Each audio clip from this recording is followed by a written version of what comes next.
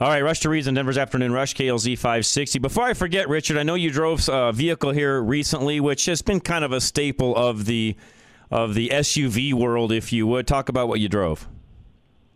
Yeah, so you were kind of gone there for a little bit. Drove a 2022 Lexus GX 460, which for folks that know, it's kind of one of their staple SUVs. It's sort of a luxury SUV, but it can go anywhere, right? It's got all of the off-road features and capabilities that one could want. But it's funny because if you had driven this car 5 years ago, you actually have basically driven the same car. They really haven't made any updates, and honestly, that's about the only negative I can say for this car, Dad. It's just needing of updates, right? And it needs to be changed. And actually, I've got my in-laws have got I think it's a 2010, and outside of a few, obviously, they have updated the infotainment system and that sort of stuff. It's still kind of the same basic car, right? And it kind of feels the same, drives the same, and that's not necessarily a bad thing. And I would say this, that for a lot of your listeners, you're like, hey, I don't want all of these new frills on all of these cars, right? Like, I want to be able to come in and operate a vehicle and not feel like it's so over my head and it's so super future and all of these things. This is probably a car for you, Dad, right? Like, if you like knobs, buy it. Exactly. And I'm in a base one right now. It's got a special black, I think black ops trim, or kind of all blacked out sort of a thing. But it's just over about $61,000 is the price on it, and it had 7, I think it's 7 seats in it because it had the third row kind of integrated into the trunk space area.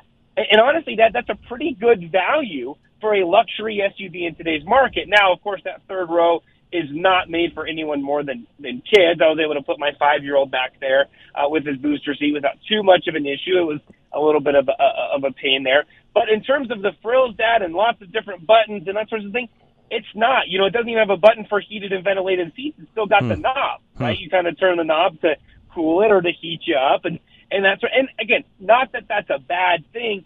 They've just kind of kept it the same. And so for some people, they may view it as, hey, this is a great thing. But again, you've driven this car in the past, and you enjoy driving it. It's a staple car. I mean, it's very much a Toyota 4Runner, if you would. It's sort of on that platform, other than it has the V8, so more power, more luxurious, easier to get in and out of. It's a staple car for them. And, as you just stated a moment ago, Richard, when you look at the actual price of this vehicle, knowing what it does, there's a reason why they haven't made significant changes to it. They continue to sell them. It's a leader for them.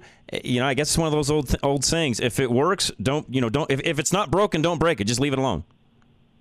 And well, exactly. If it's not broken, there's no need to fix it, right? You just kind of leave it as is and sell them a gazillion ways, and that's the thing. In terms of what it is, folks, the V8 is not as fuel efficient. It is a gas hog. It's going to suck down that thing. I went to Fort Collins and back, and I think I ate up almost a half a tank of fuel on the way. So it definitely isn't going to sip the gasoline by any means.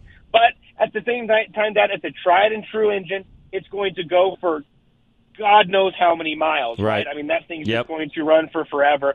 As long as you just do your basic maintenance on it, you'll be fine. It's tried and true. Even the infotainment system where they've updated it, it's kind of that cross between the mouse pad along with a touch screen, so it works there. It's got satellite radio. It's got some of the niceties in it. It really is a well-built car. It's a nice car to operate. It's made for, I would say, maybe 5, a family of 5. Again, that third row is going to be incredibly difficult to get anyone more than maybe a 10-year-old in the back seat, and even then, depending on the size of your 10-year-old, it may be a little bit difficult to do. But outside of that, Dad, I can't complain about it. It's just, it is what it is, right? Right. I'm not going to knock it for something that it isn't, and it's not as really futuristic-y, techy car, but for some people, it may not matter. So I encourage folks, I bet you they've got some of these on your lot. I know they're catching up, and they've actually been able to stay up on inventory, Dad, better than a lot of other manufacturers. So we encourage folks, get out, test drive it, get yourself into the car, get your family into the car, and when you do that, let them know that John and Richard Rush from Drive Radio and Rush to Reason sent you. This is John Rush from Rush to Reason and Drive Radio. Thank you so much for listening. Check out more of our podcasts at rushtoreason.com or drive-radio.com.